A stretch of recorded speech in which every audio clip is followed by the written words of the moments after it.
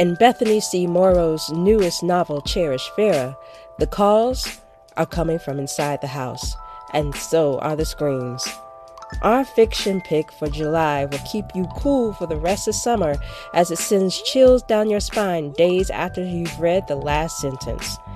Farah Turner is a 17-year-old black girl who plays a game of dominance as she manipulates her way into the home of Cherish Whitman, her best friend and adopted daughter of a wealthy white family.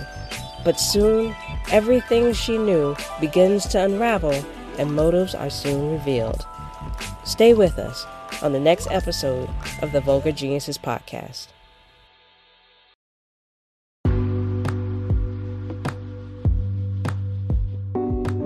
Are you currently looking for a bookstore that has a great selection of books? Well, Kizzy's Books and More is that bookstore. Visit www.kizzy'sbooksandmore.com to purchase your next book for our book club. Use coupon code VulgarGenius to receive 10% off the subtotal of your first order. What's up, everybody? Welcome back to another episode of the Vulgar Geniuses podcast. We're your hosts. My name is Danny. And I am Veronica, and we are recording live from somewhere, from a very special place. Yes. But we are also joined with the lovely, lovely author, Bethany C. Morrow, who is our author for the month of July. Her book, Cherish Farah, knocked us off of our feet. This book is amazing. If you haven't read it, stop this podcast, go to the store, go online, whatever you need to do, go to your library and get this book immediately. It is a game changer. So here's a little info about our author. Bethany C. Morrow is a national best-selling author writing for adult and young adult audiences. She is the author of the novels Mem, A Song Below Water, A Chorus Rises, and So Many Beginnings, A Little Women Remix. She is the editor/contributor to the young adult anthology Take the Mic, which won the 2020 ILA Social Justice Literature Award. Her work has been featured in the Los Angeles Times, Forbes, Bustle, BuzzFeed, and more. She is included on USA Today's list of 100 Black novelists and fiction writers you should read, and we concur. Yes. Welcome to the show, Bethany. How are you doing today? Thank you so much for having me. I am wonderful. And I really appreciate you choosing me for July because this is the month that made me. This is my month. So I'm very excited. My birthday is next weekend, I think. Okay.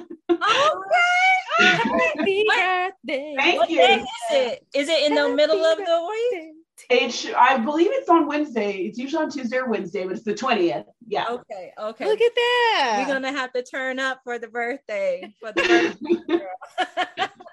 Well, happy early birthday. We are so excited to be celebrating you and this book. But before we get to all of our questions in regards to Cherish Farah, I'm going to pass it off to Denny. What we like to do by putting all of our guests in the hot seat and asking 5 wonderful questions. They're totally random. Yes, it comes out of our brains. But before we continue, like this is like, you know, when people ask me, so what do I read if I want to like read something and I'm in a rut? This is my new recommendation to people. Like I infiltrated a book club for the library and I told them, you guys, if you want to read something, because they were asking at the end of like, you know, the powwow, they were like, oh, what have you guys been reading? And I'm like, oh, you guys should check this out. And they're all writing it down. This little old white people. Yes. And I'm like, oh yeah, Bethany C. Morrow. But okay. Anyway, so these are our first questions, our quote unquote hot seat questions. Okay. When was the first time you were allowed to do a sleepover? The one that you remember. Oh gosh, I don't even know if I remember my first sleepover, and it was probably something to do with church, or I went to Christian school, so sometimes the church was also the school. I'm sure that's what the situation was, and a lot of times it was like full sibling sleepovers. I have many siblings. It wasn't just like me necessarily going to a friend's house. It was like my family spending the night at another family's house or something not exactly traditional, probably. Yeah. Yeah, Same. we were discussing sleepovers earlier today, and it was one of those things where at first I was like, I've only been to like 3, and then I sat and really, well, actually, there's been more if you count family, but I don't really count Right. those. Yes, I do. And like with my son, while he was growing up, my husband at the time and myself, we used to go, and like our whole family would spend the night at our church friend's house and stuff. So I mean, I kept it going. It's Yes, keeping the tradition alive. my first real sleepover was I was in high school. I was not allowed to go anywhere. Listen, I was on lockdowns in '87. you already know how Nicole Turner feels about Like, Mom, is that you? right. So when not writing, what do you do for fun? I mean, all I do, I really am the type of person who can apparently only have like one hobby at a time. And right now, the whole other side of my brain is taken up with roller skating, which I hadn't been doing since I left California, like before 2010. The last time I was going skating, I was going with my dad. And he, to all be an adult night skates, where it's very black. It's very, if you can't, like, you might not survive. Okay. If you don't know what you're doing, get off the floor. And I never got to that level because I am an extremely like not trying to get hurt person. But yeah, I roller skate a lot. I roller skate outside. I literally was at the roller rink today with my son. Like, that's awesome. What's the best bop to roller skate to? Okay, my son and I exclusively roller skate to NCT, which this will be the first time people are hearing me talk about this. I am not trying I'm not trying to hear about anybody else's idols. I'm not trying to like get into conversations about anybody but NCT. Okay, we're only talking about NCT. It's 127. It's university or it's dream. Okay, that's all we're dealing with. I really wish I hadn't even said this publicly because I've literally never talked about this, but that's like exclusively my son and I do. We do NCT and we do skating together. And when we go when you go anywhere else, there's great music. There's a ton of music to skate to. But if I'm at home with my headphones on, it's only NCT. That's it. Man, respect. There we go. Yes! Sarange. I am not Korean, but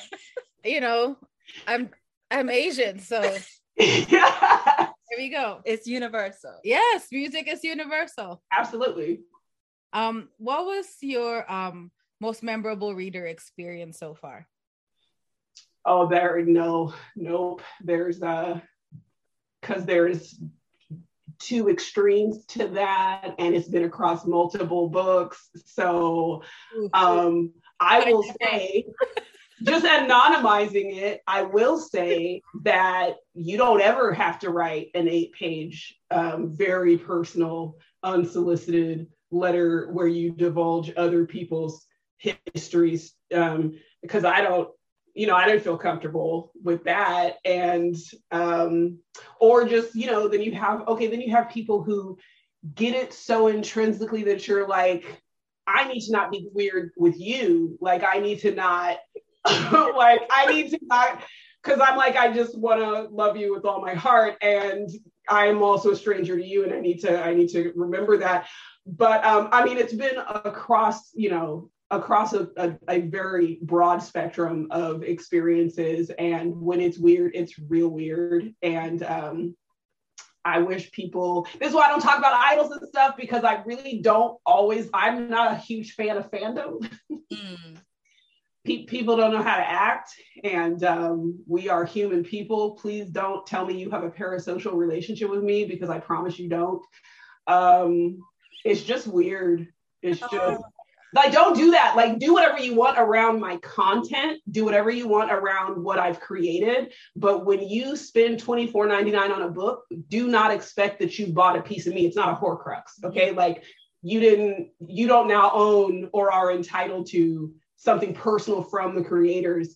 And celebrity culture is just deadly. It's terrifying and awful. So if that answers your question.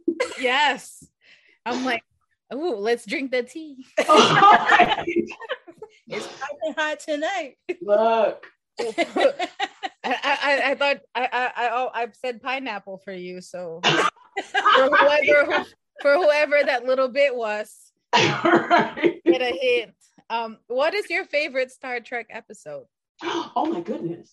Of which one? Wait. Are we talking about Discovery? We're talking about Voyager? Are we talking about Next Generation? Like, well, okay. What if we just start with the classic? Well, we start with the first series and work our way through. So okay, so there are some that I don't have favorites of. Like, I'm sure I would have a favorite of like Deep Space Nine, but I didn't watch it as much. Now I really feel like as an adult, it'd probably be one of my favorite series. I know you said starting with the original, but I was like, I don't have a favorite from the very original. Of course, I loved the movies. And I grew up watching those, obviously. But then, I mean, Next Generation was a complete game changer. Like, Next Generation, just the GOAT, honestly. Genuinely any episode with Guinan is going to be a top episode. Whoopi Goldberg was fully in her bag. I recently rewatched the first season of The Next Generation, and there was some problematic stuff in there. I am not gonna lie. There were some problems. Okay, it's like the second or third episode, and we go to like an all-black planet where, of course, they fall in love with the white ensign. And she ends up fighting a black woman to become the king's. Listen, I was like, episode 12? Okay, y'all wild. okay. Yeah, so I'm not trying to, the thing about Star Trek is what it wants to be and what it hopes to be, and it keeps moving in that direction, but please do not think you're not going to see some problematic stuff. The bad guy's last name was Khan really? He's from outer space. His last name was Khan. Okay. It can't be like 7772 asterisk. No, they were like, we're gonna just be like super Islamophobic right now. So okay, my favorite, oh gosh, and then my favorite Voyager. There are so many. The cool thing about Voyager and Next Generation is if they wanted to do some just wacky nonsense, they'd be like, oh, there's some sort of like space mist got into our filters and we all had like a simultaneous daydream that is not canon and we'll never deal with this again. And I love it because it's messy. And like, I mean, the whole like last season, the last two seasons, I would say, of the most recent two seasons of Discovery, to me, is like, okay, this is what Star Trek should be. Like, they're doing so much work that really we haven't seen on Star Trek before. Honestly, like continuous story arcs having to do with the impact and consequences that we really have never seen. Because remember, Voyager is lost, okay? Like for a long time. And they're like, like, this doesn't have any impact on my mental health. Like, what are you talking about? So Discovery to me, and we did the whole mirror universe. I just love anytime we can just have the same characters get to play evil versions of themselves. Like, I love it. But I really love, honestly, the work that they're doing in mental health and taking care of the entire crew and what connection means and what sacrifice costs and how long that impact ripples out. I'm like, this is okay. This is doing something that we have not done while still being light in different places and stuff. So I didn't say a specific episode for anything. You're welcome. You like the series as a whole, which we can definitely see your love for all things Star Trek. Yeah. And I feel like definitely touch on the fantasy and the make-believe and everything that goes into the world of fiction so well. And so we were just wondering, this is not your first novel. You have written many. How did this particular story come to you? So the concept, then this happens a lot of times where the first thing that comes to me is the concept. Now, sometimes the concept is the story, as in the case of Mem and A Song Below Water, which is as soon as I say, my voice is power, and that's a Black girl siren, and only Black girls are sirens, that is the story. That's the story encapsulated in the concept, right? In this case, the concept was more the reveal. And so that was the first thing that came to me, because it was something that I was familiar with from childhood, that I was always like, that is weird. We're not going to deal with how weird this is. I don't know if we're doing spoilers. We can. Okay, so because otherwise I'm being real ambiguous right now. So spoiler, the first thing that came to me was the whipping boy. And I remember being I'm super out of focus. I remember being really interested and intrigued by that concept. And again, being in very small Christian schools, almost like homeschool at the church or something. And you realize how much of it is like wrapped up in white supremacy and stuff, because that's, for some reason, that sort of story or content is something that I distinctly remember being introduced to as something that we were reading in class. And it was really like, it just stuck in my brain as a child. I was like, there are so many flaws with this. Like, aside from the fact that it's just sadistic, it's just like downright evil.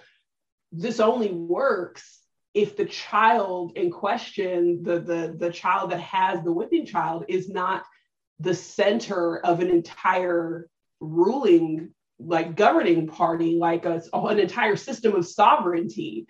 Because if they are, that's a level of privilege that is not going to be, you're not even going to let the whipping child get close enough to that person for their pain to matter to this prince, And so it always stuck with me, because I was like, this is pointless violence. This is pointless abuse. This is just further subjugation of a subjugated person in this realm. And so when my agent was like, I think it'd be really interesting to see something along the lines of a Get Out sort of concept with you. And when I think Get Out, of course, I think the clandestine terrorization. That to me is the point, and sort of the center of Get Out is this clandestine form of terrorization by liberal, progressive white Americans. And it's very much who the antagonist was in A Song Below Water. It's always about, I don't have to tell you how violent and deadly an overtly bigoted and violent person is. I don't have to show you that. They're going to show you for themselves. The person, especially as a West Coast raised Black woman, the person that I have to be afraid for or afraid of is the person who thinks they're better than they are. Mm-hmm. The person who thinks I owe them some gratitude. Like that sort of terrorization, that sort of constant, pervasive, very, very subtle, and especially because the whole rest of the country, particularly places that are used to more overt terrorization, are also joining in the chorus telling us that we're not experiencing this. Right. And that nothing is, it's better than if you were in the South. No, if I were in the South, I'd be around more Black people, first of all. So like, there's something to be said for community, okay? Like, we're talking about being in primarily white settings and having these people say the right words, use the right language, and also be shocked when somebody you thought was your friend did something. Now that only happened, I'm gonna be real, that only happened until the end of elementary school. And you didn't surprise me again after that, just because I was like, I don't trust you. Like, why would I prove? That's when it became like, oh, this whole nice thing, you need to prove. I don't have to extend confidence when my life and my mental health and my safety are on the line. You have to prove to me that you are these things that you claim you are, right? So it very much was about like that clandestine aspect of being terrorized, of being constantly terrorized. But the story of Cherish Farah, to me, because anytime you do something that's clandestine, there has to be something else that you think is the story first, right? So it's like, what is the story about before you know what the story is about? And that story is about Farah. That story is about a Black girl who is a budding psychopath. And for me, that story is people breaking their backs gymnastically to not see her as even capable. The number of people who are like, I just thought she was spoiled. I'm like, for true? All the way through the book, you just thought she was spoiled? Do you bite off tongues? Because if you do, like... That's a whole nother conversation. Yeah, that's a whole nother conversation, baby. But I'm like, there's a dehumanization that reduces Black girls and just Black people and non-white people to always being the result of what has happened to them. They have nothing intrinsic. They have nothing that is, they are the source of it. Mm-hmm. Like, it don't matter what planet you had put me on, this is who I was about to be. We're not capable of that. We are always, our whole personality, our whole identities are supposed to be in response to, and all that does, of course, is center whiteness as being supreme, as being the authority, even in our creation, even in our personality creation. So the story for me was, how long can the reader refuse to acknowledge who Farah is? And it's a long time. Yes. But if you're paying attention, you might have some hints thrown your way to catch.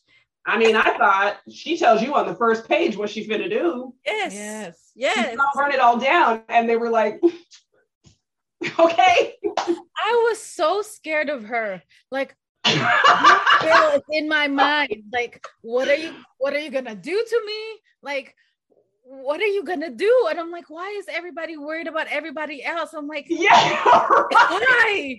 Like, this girl, like, you're gonna find yourself in a room and this girl would be like, you're finished today. Look, she wasn't even to listen. The type of person Farah is, by the time she tells you you're in trouble, it's too late. It's too late. But then at the same time, like, of course she's still a Black girl. Of course the things that she says about Cherish are also true of herself. Of course, no matter what, she's still a Black girl. Of course, somebody else is still hurting her.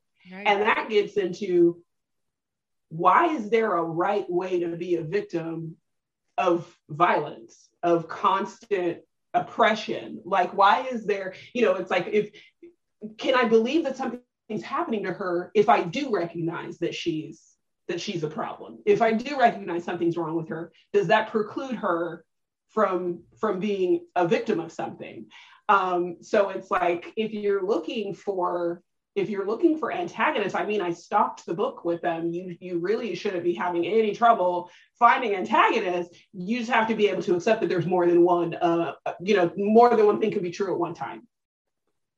That is what you did with this book is extremely powerful, on how you laid out all of the characters, and especially that detail of figuring out who. I'm on like a search of who's the true villain, because there's this idea of what they think that the villain is. Like I like to say, like in Lion King, people think that it's Scar, but in actuality, to me, I feel like it's Simba. If Simba didn't do. Wait a minute. I'm sorry. Are we about to vibe this hard? Wait a minute. It has always been, for me, Simba should have stayed his ass where his people told him to stay. Otherwise, his daddy wouldn't have been dead. But then also just can't take accountability. But also just can't even take accountability. Let's pretend. Let's pretend that what Scar told you is true. You don't have to tell your mama. Come on. You don't owe her nothing.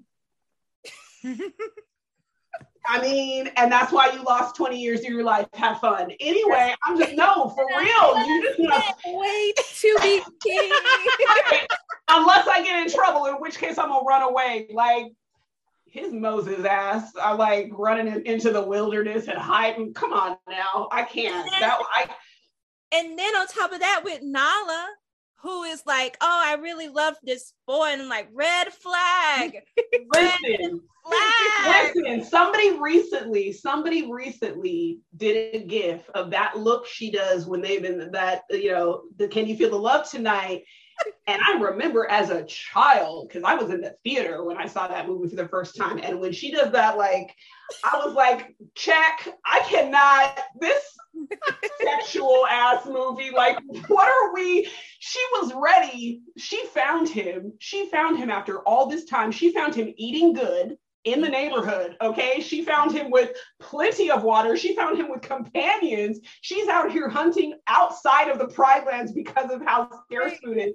She finds him in this perfect state where he has just like run away. And she's like, you can still get it? No. I got questions, Simba. I got questions. Yes. So what you've done in this book is you've set up these red flags all over the place. And littered. My condolences to anybody who don't see those red flags. The power of this book, right? Well, it's like how powerless, and this is a theme I think with every single book I write, because every single book I write is about a Black girl or Black woman. How long are you going to assume me powerless? That's literally every single one of my books.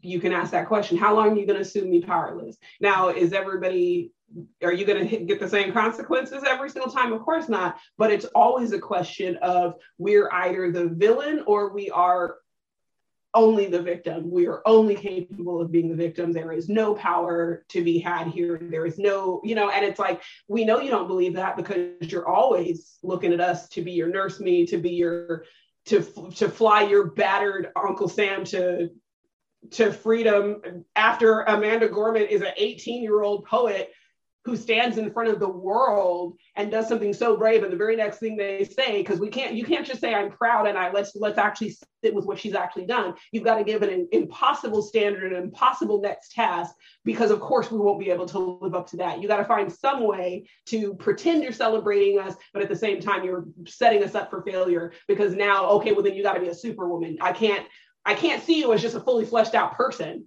I can't see you as just a powerful self-empowered person. It's either you are a monster or, okay, well then save everybody. Right. Come on. So social horror is found in media and literature. And that's been on the rise, especially since the arrival of Jordan Peele's Get Out and Us. What is about this genre that you found appealing to take this style as your own? Yeah, I absolutely. My first thing is always the same way when people ask me about writing fantasy and science fiction as a Black person. I always say that I'm following in a grand tradition. I am far from the first or even among the first. This is something that Black creatives have paved the way and shown us how to take the fantastical to elevate a truth, to tell the truth. Our world building is spectacular because we are constantly having to literally tell the truth to people who are living in the same world with us, who have been raised to be so out of touch and so unaware, intentionally, of course, so that they can be innocent, and complicit. But it's definitely something that I didn't feel like I had to make my own. I felt like it's been made for me. It's a tool given to me, passed down, constantly passed down, and still being passed down from Black creative to Black creative. And for me, what's so important about it is that a lot of times horror, and a lot of people who love horror talk about how horror is therapeutic and how it's meant to allow us to do things. But a lot of it, we began to sensationalize horror too. And I don't see the purpose of a lot of things that honestly just look like stylizing violence. That for me is not therapeutic. And so I've usually said I don't like horror, but then when I think about the kinds of things that I would watch like by myself or things that I really, really loved, it was like People Under the Stairs and Tales from the Hood and a lot of stuff that was like, oh, okay, I need for it to be telling something about the real world that I actually live in.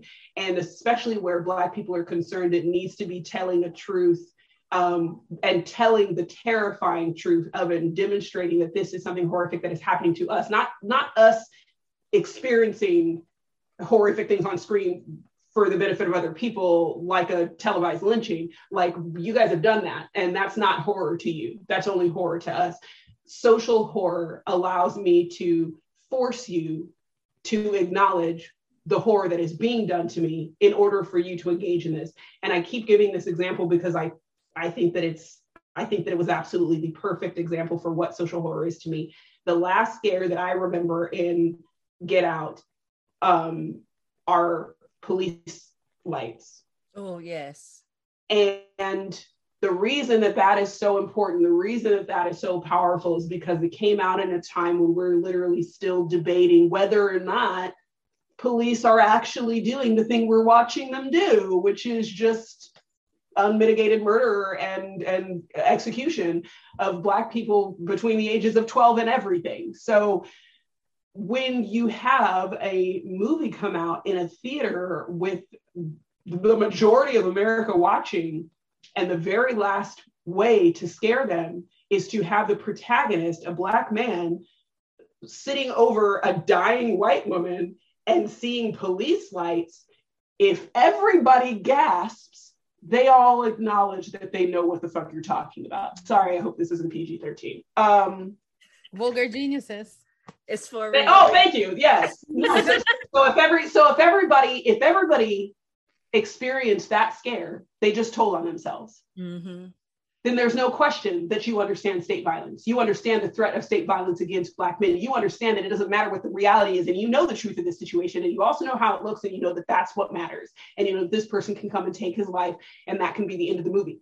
The fact that everyone understood that that was a scare, told on them, that's what matters about social horror. It can force the audience to give up the delusion. Stop lying. You know exactly what I'm talking about. Mm-hmm. This book is written in first person, and it is the first time that I've read a story written in this manner, where the narrator was aware of the things that she would eventually reveal to the reader. And there was also us being in the dark about it, but never did she stop being calculated in the manner in which she moved through the story. What was it to exist in the mind of Farah as she told you who she was and what she had planned to do to this family?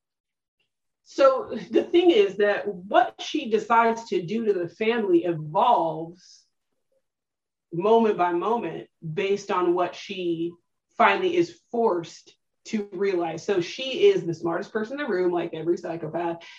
And yet, of course, she is unaware of what they are doing. She's aware of some things, and then she's completely unaware of other things, but it does not occur to her that she could be unaware of something. So she is going, that's why she, you know, I had to create literally a graphic for myself that tells me what everyone knows and why they can't see what they're not seeing, because that has to be consistent and fully developed in their personalities. Because if anything about that was kind of like, well, they could not know this, but they could have also, then it doesn't work. The only way it works is if you craft people who have such a clear psychosis and such a clear personality and such a clear mindset and such a clear objective that it is 100% believable that you do not see what you do not see. Mm-hmm. The Whitmans don't see something, Cherish doesn't see a lot, Farah doesn't see a lot of things. And the only person who without, now the thing about, I wanted to talk about the wisdom of Black women. Nicole Turner doesn't know what she's seeing. She just knows she's seeing it. And she is she is a Black woman being raised, or who has been raised in this country. I don't have to wait. Listen, if 3 Black people run past me, I'm running. Okay, I'm not stopping to interview people and try to ascertain what they're running from. I know what danger looks like, right? And so there's this, and that's one of the issues with Farrah, not always tapping into what it is to be a Black girl, and sometimes really just tapping into the fact that she's a psychopath, is that she's missing the survival instinct that says, I don't have to be sure. I don't have to believe that I know everything. I need to self-preserve, right? So just like what we see her do to Tariq is something that she decides to do in the moment. And the reason she decides to do it is because she realizes that he got over on her. Like, he fooled her, right? As soon as she knows that, a consequence is forthcoming today, right now. And that is the same time that she decides what has to be done. Now, the scary part is how well she plans and executes a plan that she pretty much makes that same night. Because from that point, everything has to happen, right? There's no slowing down from this point. Everything's about to come undone because of what she does to Tariq. So it's like, okay, everything has to happen now. So the fact that she can devise exactly, and that is chess, right? Because it's like, everybody has to end up in a literal physical spot for this to happen.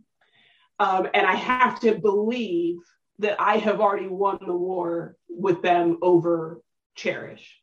Like, I have to fully believe in this relationship that we have been defending and fighting over and all of it. I have to truly 100% believe that I've done what I set out to do with her in order for this all to work.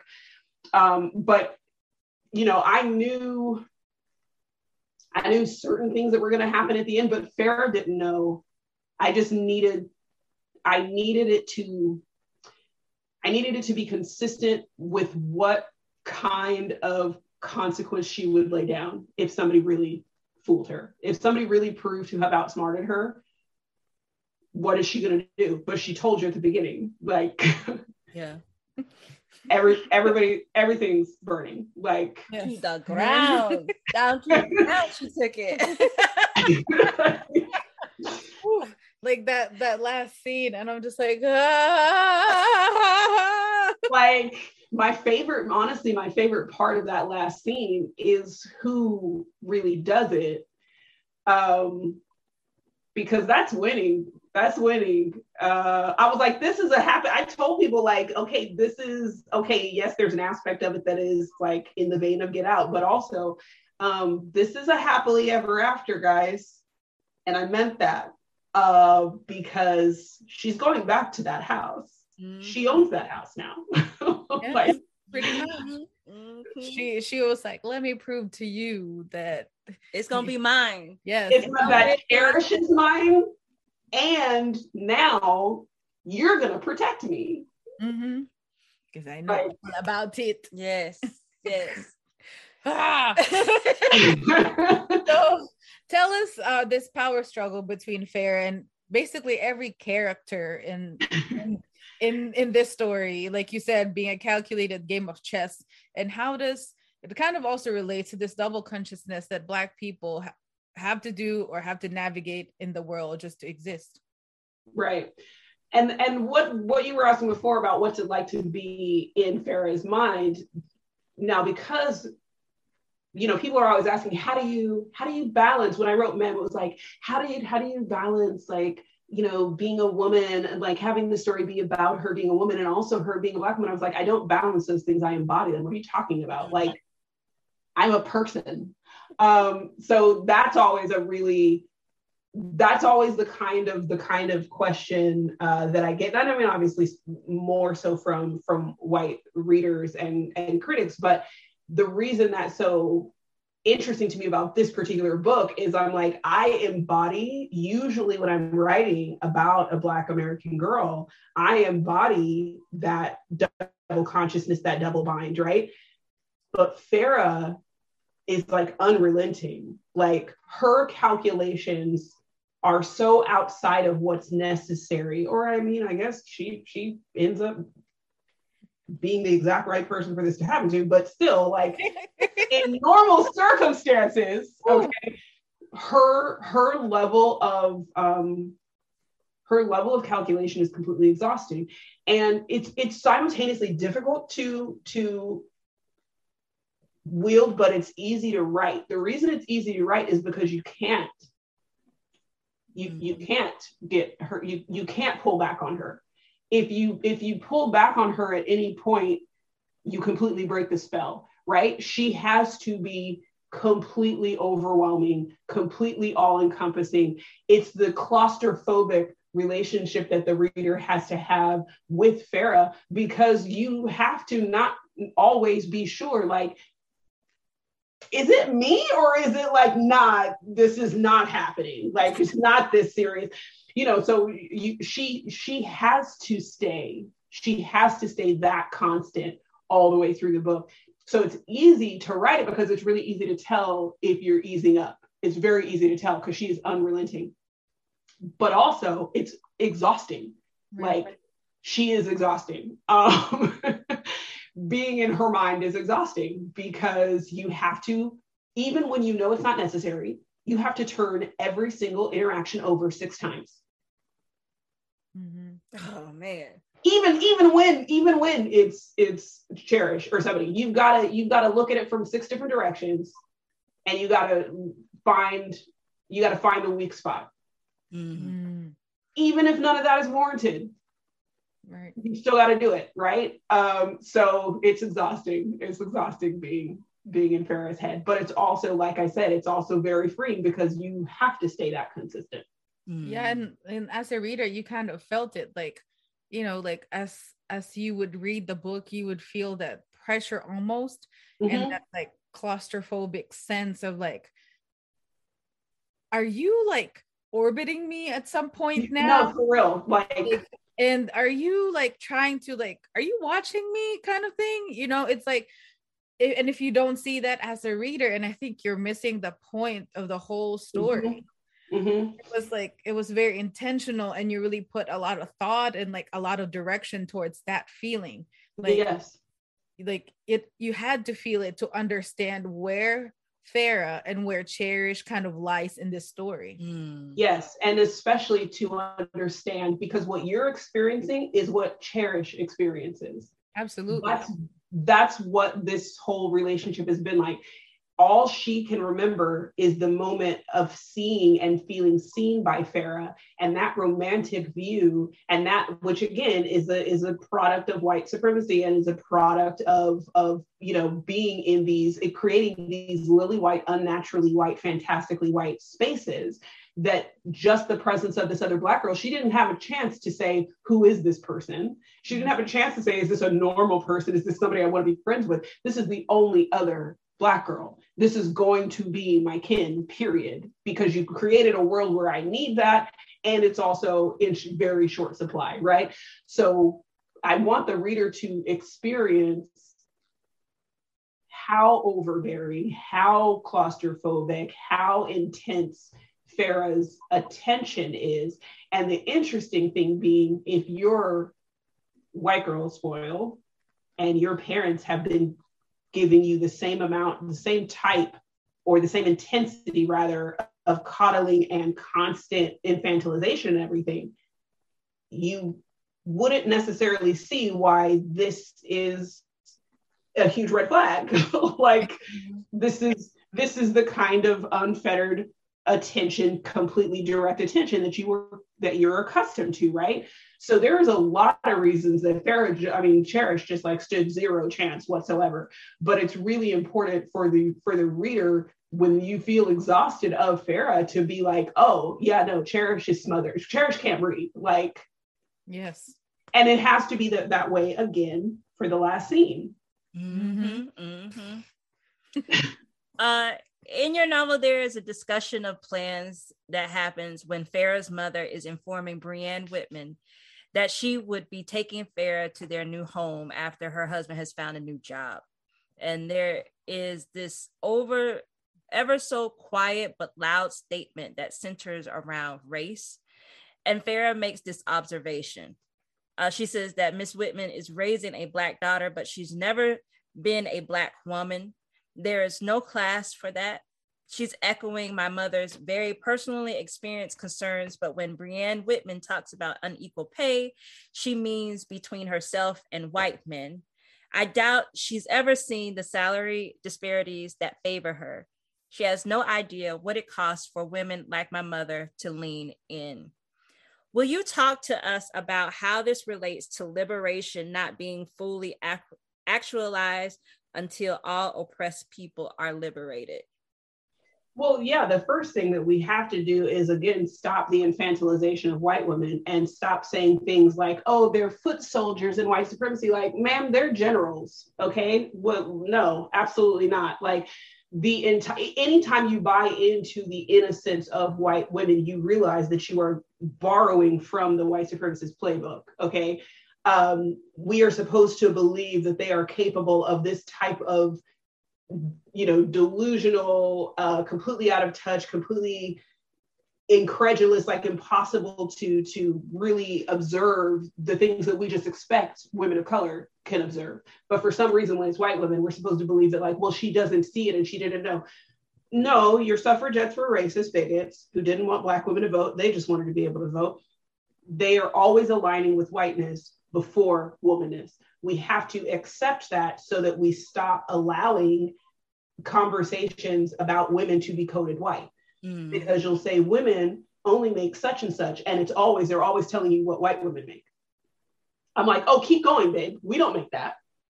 Mm-hmm. Right. She makes that. We don't make that. So why is the conversation never talking about us? We have to, unfortunately, and this is not our doing, this is not my doing, but I tend to believe that the only way to liberation is to stop trying to include white womanness in it. How can I do that when she is benefiting from white supremacy and we're not correcting for that? And therefore she becomes the standard. So I'm supposed to judge freedom by somebody who's literally, her name's on the deed. Like, yes. I don't, and that's not to say that it's impossible. Now, of course, anytime I'm talking about whiteness, including white womanness, I'm talking about institutions, because we have to acknowledge that is an institution too. You can't just say white men and old white men, like that's the institution. White women are a part of the institution. So of course, individual people can be involved in liberation and be involved in equity and equality and all of that. Individual people. Okay, but as a whole, we need to stop pretending that we can look at statistics or immediately align ourselves with groups of white women who are fighting for something as though they're fighting for anybody else. Nope. Time and time again, like, how many times you got to burn me? Come on. I know, especially within the last 5-6 years, this is something that has been heavy on a lot of the hearts of people who are doing and have been doing this work of liberation in regards to, all of us getting where we need to get, right? And it makes it so difficult when that is not included into the narrative. And right. And recently, like just yesterday, there's a post that's going around. I cannot remember the young lady's name at the moment, but she was in a meeting with a congressperson talking about women and what is a woman, and can women have children, right? And her having to define all of these things to this congressman who is trying so hard to be transphobic in the middle of this conversation. And there is the separation that we see that's happening in order for someone to take hold and say, okay, this is where I want my group of people to be. In order for that to happen, I have to create this narrative that there's nothing else other than this definition, right? And so what we see within that, in your book that you have with Cherish's parents and with Tariq's parent, what they have created is wanting to make that separation in order for them to get out whatever white supremacist ideal frustration that they think that they have, that they need to relent onto these children, especially with Farrah, who has no clue, but is later on, she learns about it. Goes to show like this is that narrative that we are dealing with, and how society wants to make Black people and Latina people and indigenous people their whipping boy and girl. Yeah. And this book, I swear, I think it needs to be taught in like sociology classes, like everywhere. Like this book. As a student of sociology, I would absolutely concur with you. No, I'm serious, and I tweeted about it. I said, a lot of people are reading for today, and I'm not writing for today. We can't afford to keep writing for today. I can't afford to sit in front of a congressman who is intentionally playing stupid, who is intentionally playing obtuse, and let me start it, and forcing me to have this conversation where I define the most easily understood terms, where we waste time having to talk about stuff that does not need to be talked about anymore. You need to accept when someone is being hateful and leave them where they are. Mm-hmm. This is not, now, unfortunately, these are people who are in positions of power. So there's a reason, obviously, there's a reason for what the professor was doing and what the professor was saying. But if you watch that clip, within a couple of seconds of her absolutely eviscerating his attempt at being transphobic, he immediately now it turns into decorum. Now it's about, now we're going to police how you're talking. Is this how you would talk to do you not let your students disagree with you? And I'm like, conflating, and this is why we have to push against. I have a book. Is it in here? Just really quickly. I have a book that I just got that's called Against Civility: The Hidden Racism in Our Obsession with Civility. Mm-hmm. And one of the things that I've constantly been returning to is this. We have allowed the wrong side to set the terms, not just the terms, but the actual definition of conversation and discourse. We have decided that everything is supposed to be up for debate, and that there's a decorum, and that and I want to remind everybody that this is the same country, one of the many countries that allowed dueling. Okay, there was a proper and very elegant way to shoot somebody to death in the morning. Please stop misunderstanding what the point of what they're doing is, okay? So he completely derails the conversation as soon as she breaks down his first line of defense. He immediately pivots to critiquing whether this is, do you allow your students to talk? And I would have been like, because I'm not falling for that. Absolutely, I do not allow my students to derail conversations. I do not conflate petulance with good faith discussion. Absolutely not. My classroom is not a place for everybody to just say whatever the fuck is on their mind, no matter whether they're trying to stop us from having progressive conversations or not. No, I don't allow that. But instead, we get into arguing that well, of course I listen to my students. I don't have to prove that to you. I don't have to listen to you. You do not have anything worth hearing.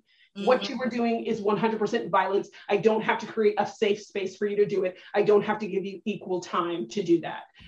So my work is I'm never trying to answer today's discourse, because you guys are intentionally pretending not to understand something. I'm going to, that's what I love about social horror. I'm going to talk to you like you know what the fuck I'm talking about. And maybe that means you're not going to understand this book for 10 years. That is not my problem. Nope. Talk to your mom about that. Ask a real adult about it. I mean, listen, you can adult, please. So Cherish is what Farrah, like you said, calls white girl spoiled, since she was adopted and brought up by these affluent white parents. White people can have sometimes this complex called the white savior complex, in which they think they're helping Black, Indigenous, and people of color, but sometimes they're really not, i.e. Kelly and Farrah, as your examples. Mm-hmm. Why did you choose to illustrate this complex in such a chilling and unexpected way? If you read A Song Below Water, when I first wrote that book, I was writing that book in 2017, I believe, maybe 2016.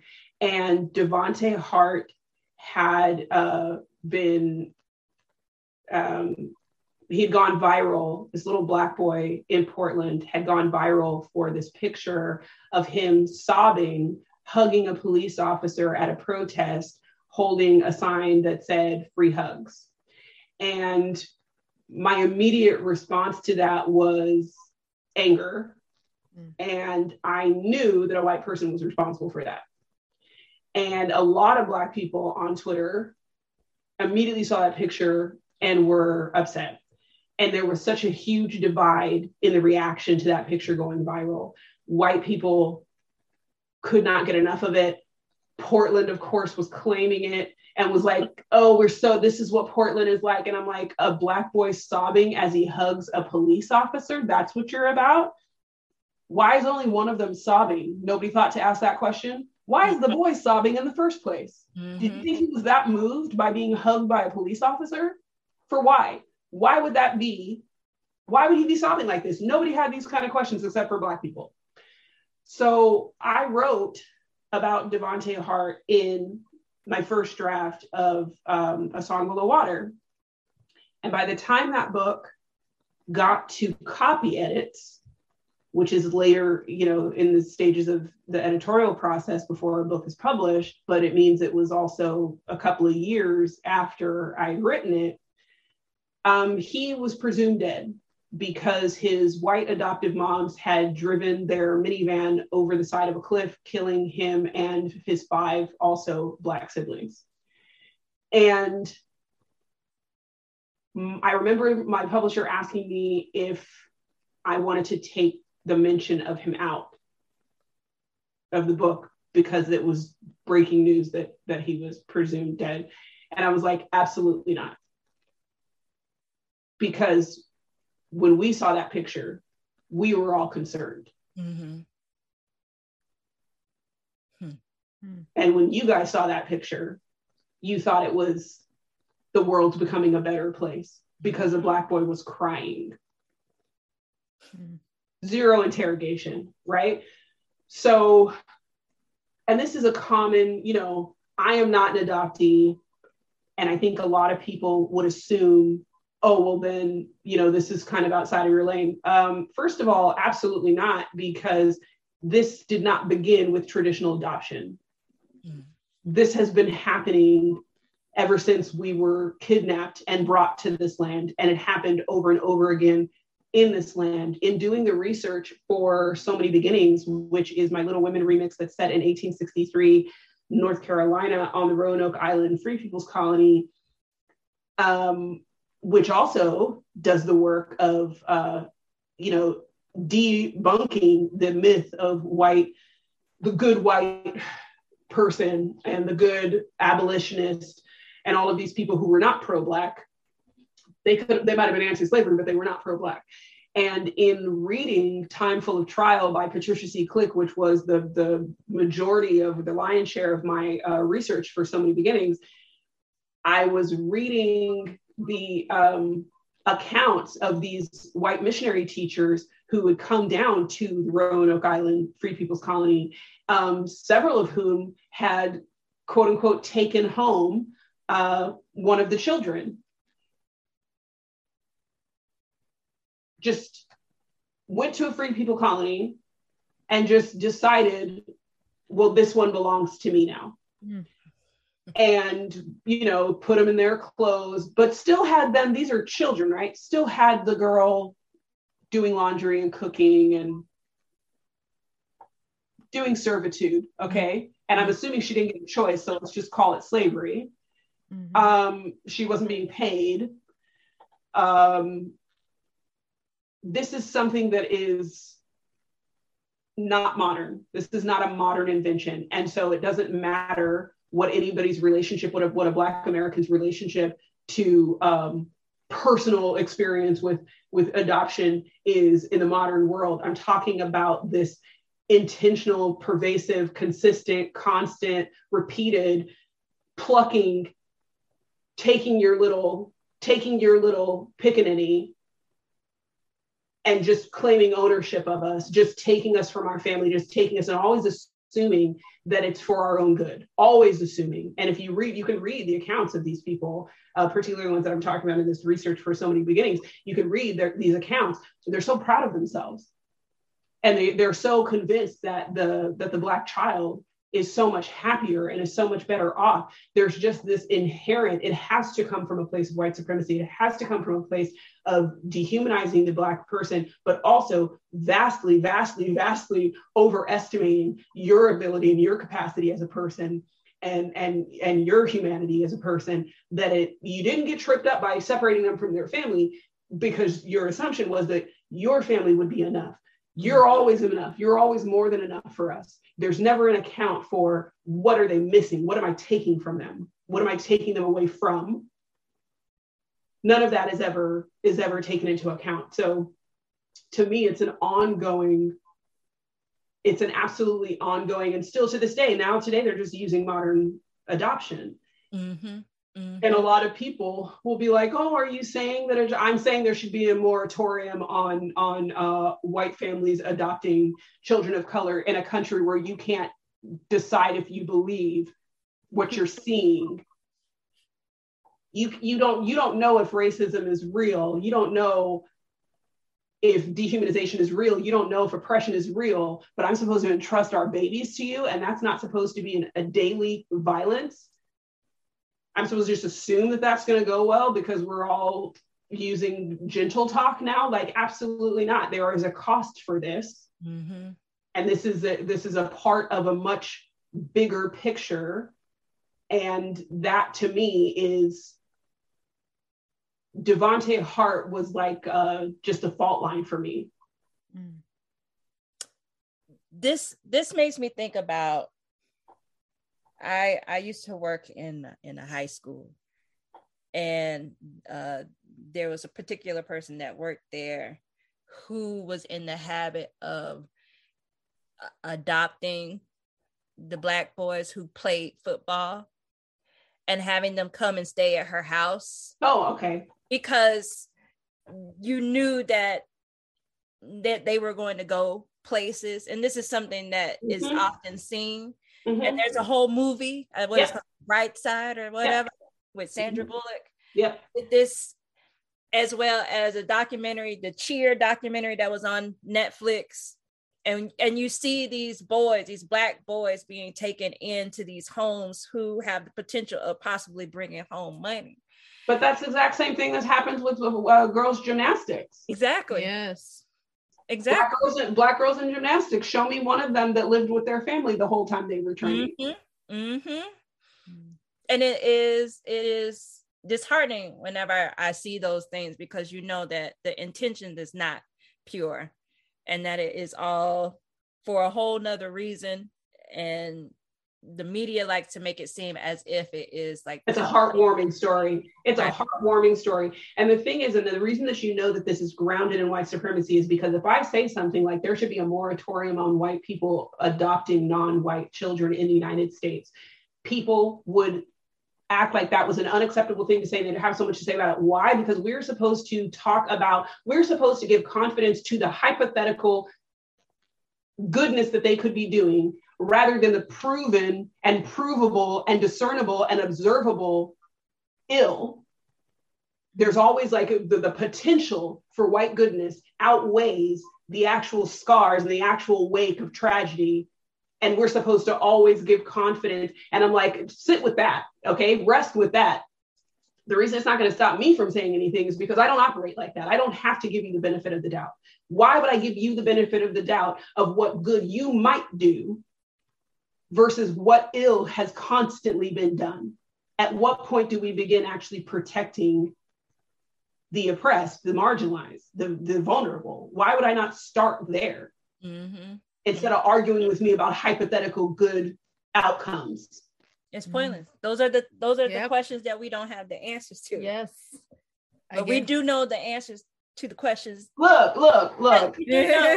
That's why they're rhetorical, and it's why I don't suffer fools. I'm not going to get in conversations with people who pretend, bad faith actors who pretend that they don't understand what I'm talking about. If you truly don't understand, then it would be beneath me to break this down to such an elementary level that I could introduce you to the topic. Go get educated and then come back. But nobody's willing to do that though.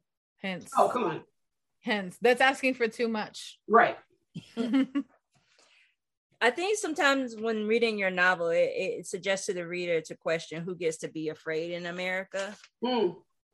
Our first introduction to this is when Farrah is talking about her mother being adamant about not allowing her to go to a sleepover at someone else's home. And this is something that is seen often within Black families as well as other people of color. And this moment, which Farrah talks about having to convince her mother to allow her to stay at Cherish's home, feels like what it sets up the fear factor of what evil things could happen to Black bodies, especially when those bodies belong to Black girls. Was that what you were doing within that particular moment of that book? What I'm intentionally doing is using something that even those of us who experienced it will agree is like an overreach. Okay, what's going to happen? What's the worst thing that's going to happen? Why can't I go? The whole point is our fears do not come from the ether. Our fears don't even come from our imagination. Our fears come from history. Our fears come from real events, right? So what's really funny is like my childhood best friend her family is Black and Indigenous. They come from South Carolina, Lakota Sioux reservation in South Carolina, and her family in particular, it was like not only were we allowed to have sleepovers, we were allowed to have sleepovers sometimes during the school week. And as a kid, having everything have been so, I mean, it's like, you know, the sun comes up and it's time to go home. Meanwhile, all the white kids are like still asleep and gonna have a late brunch and gonna go swimming and all this different stuff. And it's like, nope, sun came up, time to go home. But with my girlfriend's family, it was like our families were just interchangeable. Like she was just allowed to come, you know, for a week at a time and vice versa.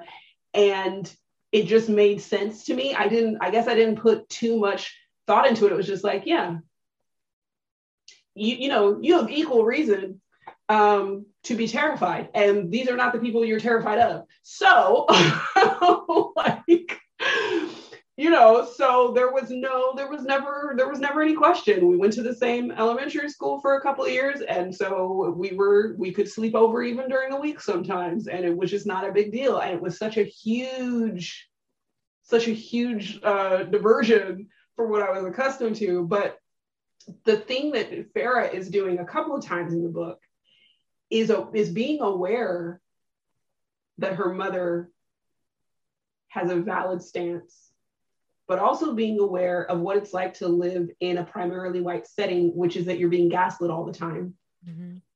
And she's putting her mother in a position where her mother would have to say out loud what she's afraid of. And knowing that that is an unreasonable thing to do. Even though your fears are based on fact, even though it's like when somebody's like, are you saying this is about race? And it's like, well, I didn't put a whites only sign on fucking drinking fountains. So yes, I'm saying that you guys do things based on race. Absolutely. You made up Jim Crow, dude. Like, what are you talking about? But that kind of question is, I'm asking you something that your position is completely reasonable about, but I'm asking you in such a way as to immediately alert you to the fact that this is a bad faith question and that I am intentionally undermining your confidence, not in your position necessarily, but in its reception if you were to vocalize it. So one of the reasons that we should know sort of early on that Farrah is one of the antagonists is because she does that to her mom multiple times.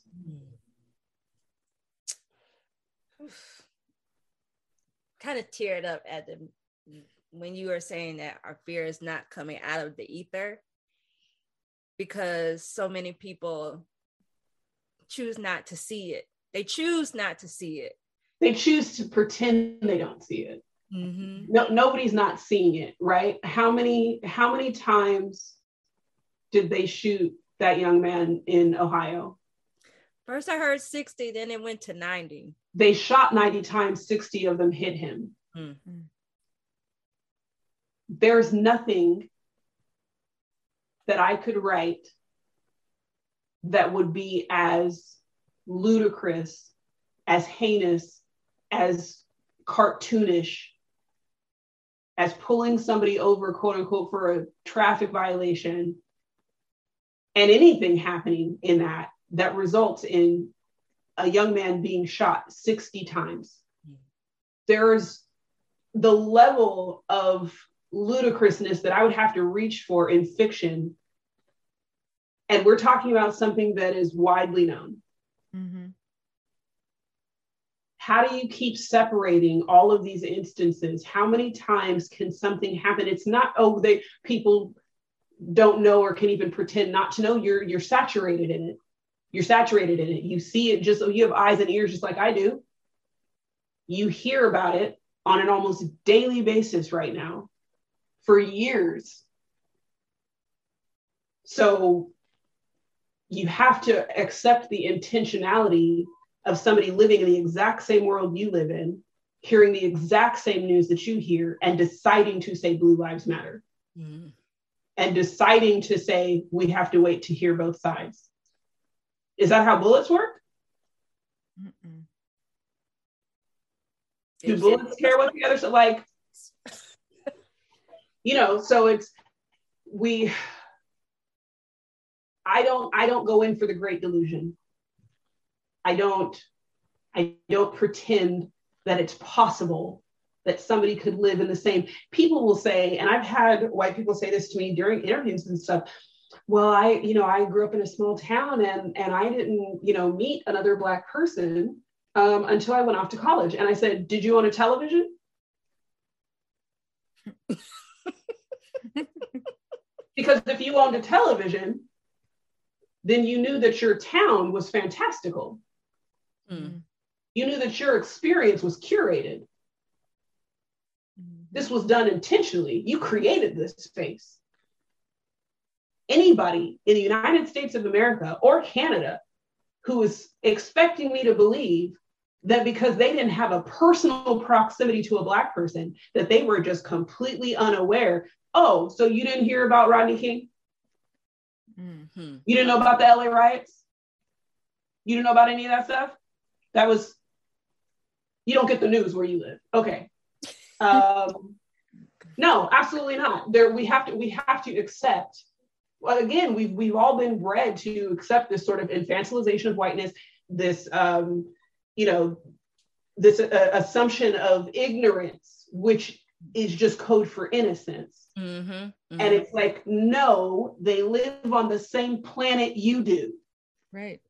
There's not some secret Black person who's knocking on your door every night to relay the news to you. You're not getting it firsthand. You're getting it from the media. You're getting it from the internet. You're getting it from the same places they have access to. So if they don't know, it's because they've created blind spots. That's intention.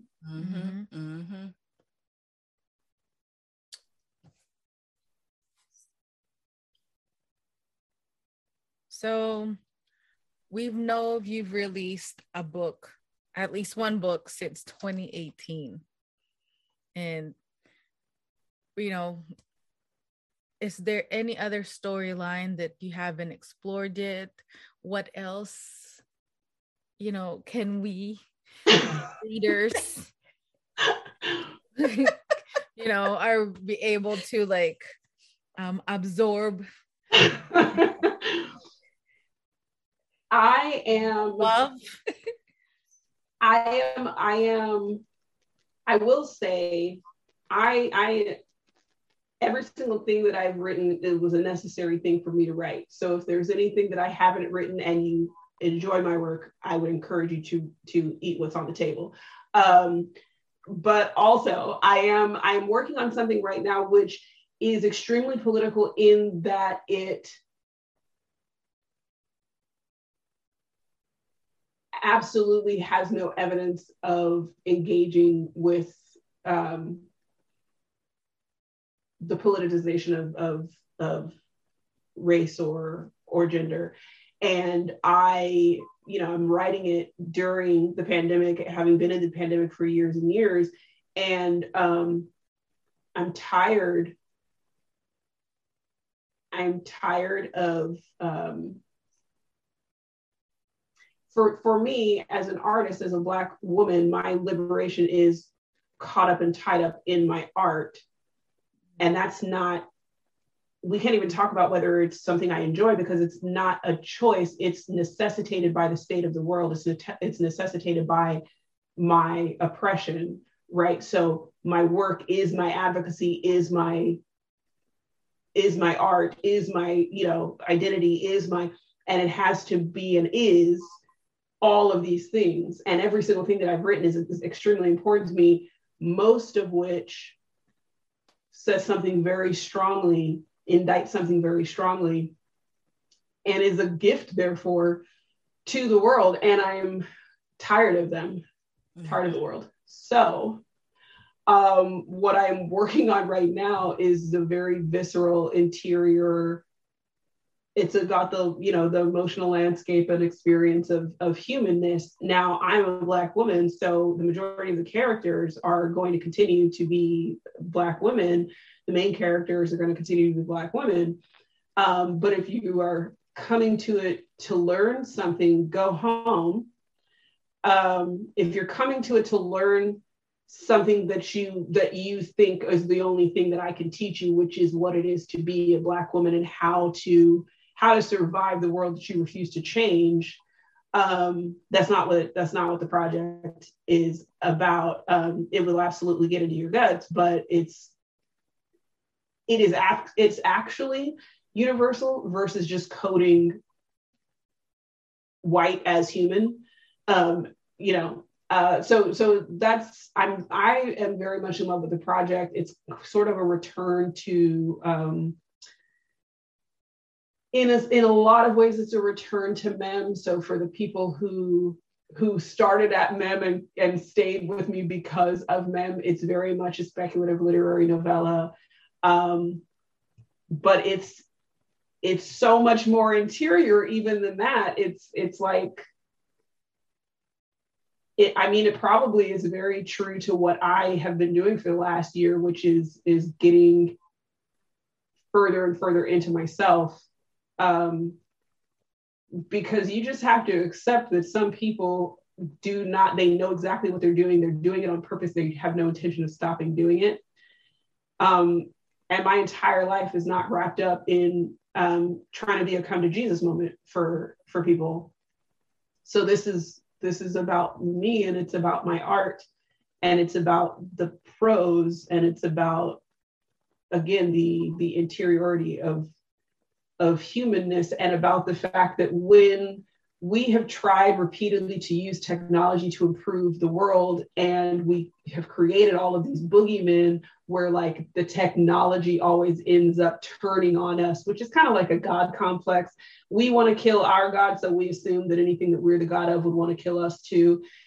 And it's just, the hubris is off the charts. If you make robots, they're not going to try to kill you.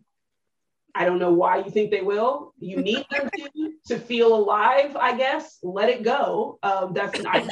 They have no reason to do that. Anyway, so this is more about the fact that we keep failing our technology. I wrote the short story of this years and years and years ago. And what's really interesting is that everybody is going to think it's about vaccinations.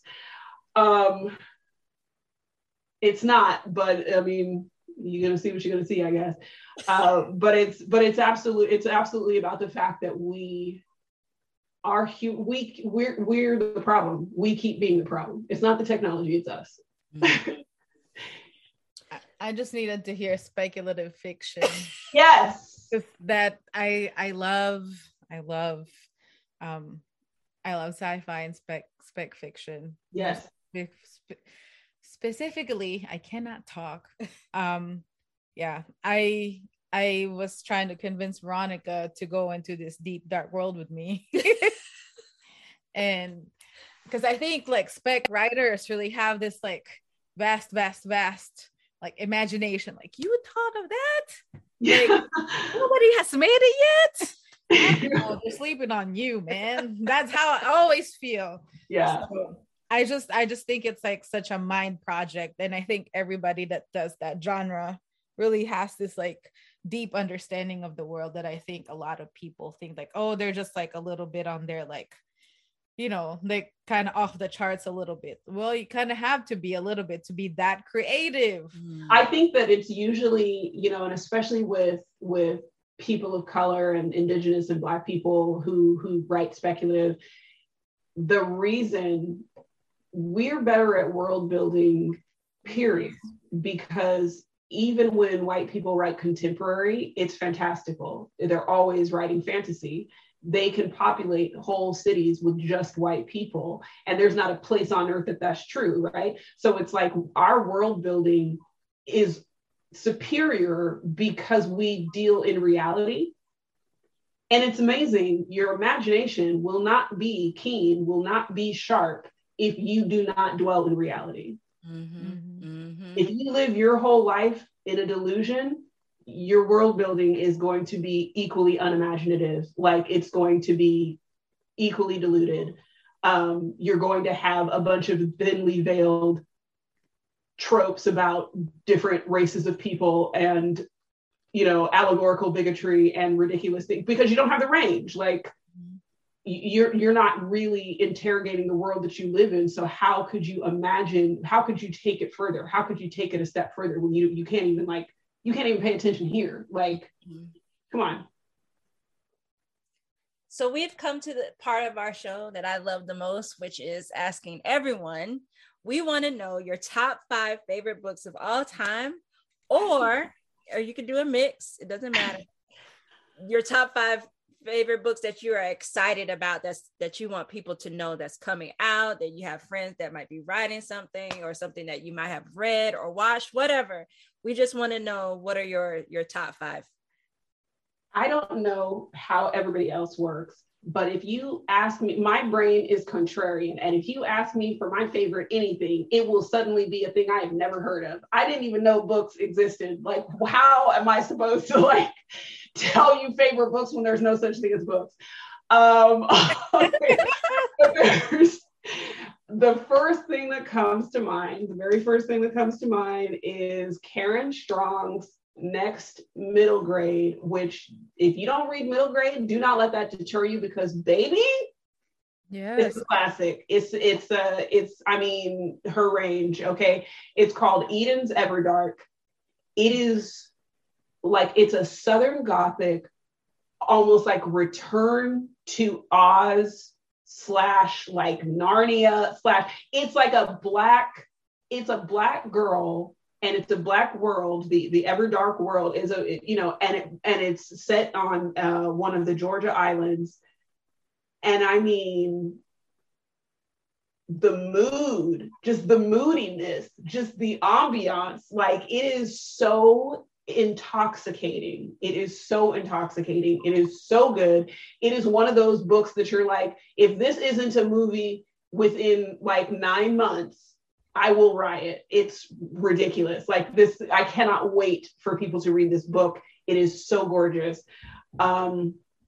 Another book that I always will tell people about, of course, is Tochi Onyebuchi's Riot Baby, which I still maintain he somehow wrote directly to me.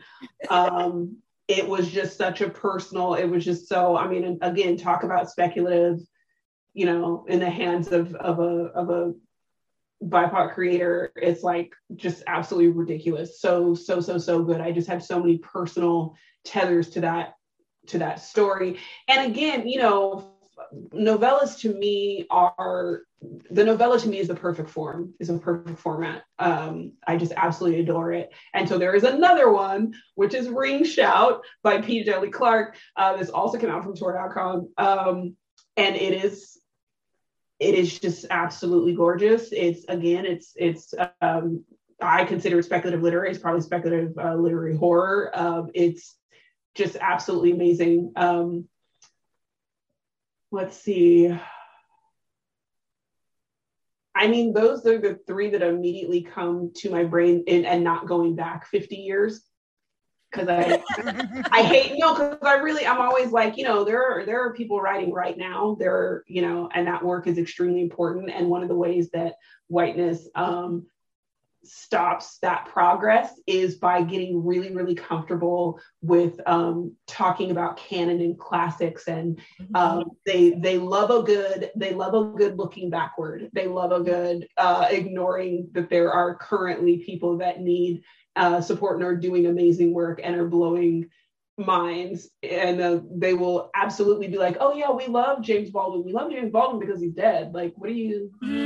He's not a threat to you right now, right? He's not a threat to your writing career. He's not so I don't have to tell people that James Baldwin is brilliant. I don't have to tell people that I love Toni Morrison. I don't have to tell people that I love Octavia Butler. But unfortunately, a lot of the time when people want to focus on that, particularly during, Black History Month or Juneteenth or something like that, it's because they still are unwilling to give time and space to the people who are actually working today.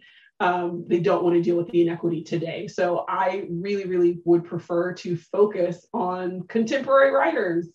And there's nothing wrong with that. And I think it's absolutely warranted. And I love hearing about contemporary writers, because I'm like, we got to make space, Exactly. We have to make demands today and not always allow people to do an immemorial. Yes. Like, okay, well, if you love them so much, why don't you love their kin? Why don't you love their descendants? Like, come on. Mm-hmm. Your book is so good. And I just want to say thank you so much for writing these stories. And I can't wait for everyone else to get the time to sit with this and to read whatever else that you come out with. And if you don't write anything else, this pleases my heart so much. And I just want to say thank you for that. Thank you so much. Thank you so much. And thank you guys for having me. I love doing podcast interviews because I don't like when people there's certain conversations can't be abbreviated. Yes.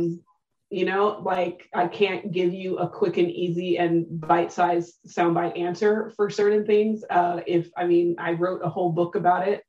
It was obviously something that needed talking about for me. So I really appreciate the platform and also just the way that you guys, closely engaged with and read the work. I love when people read the work, but every time people read something doesn't mean that they really read what I wrote. So it's always just such an honor and a privilege to talk, with people who've read my book, not their version of my book. Yes. Thank you so much for joining us. Thank you so much. This was a conversation that, we've always talked about, like how authors would come up to our show and when we need that conversation to be had. And I think this, not only because it's your birthday and you need to be celebrated, but these types of things come to our show for a certain reason, and we're very happy that it got us like shaken up, that I can think straight. That's a big deal. Yeah. Thank you guys so much. Thank you so much, Bethany. We are in awe, and please, I know it's hard, and please take some time for yourself, because these stuff that you do it's not easy work. It's exhausting. Mm-hmm. It's like mind, heart, soul breaking. So yeah. Please enjoy this birthday and turn up. I hope that by turn up you mean go roller skating and go to bed, because that's what I'm gonna do. And you know what? Self-care is different for different people, because that is my self-care. Have your face mask, dim lights, and a nice bath. Look, that sounds so amazing. I love watching TV shows where people go out. That is, God bless you. That is so amazing for you. I love that for you. But I'm at home. I'm for these sheets, not for those streets. Okay? might use that. I might use that in a text. Look, I stole that from somebody's meme, and it was like a puppy asleep on something, and I was like, you're speaking my language. You're speaking my language. We're in these sheets. Out in the streets. Thank you so much for gracing the show. And you have a good night and a very, very happy birthday. Thank you, guys. Bye. Bye.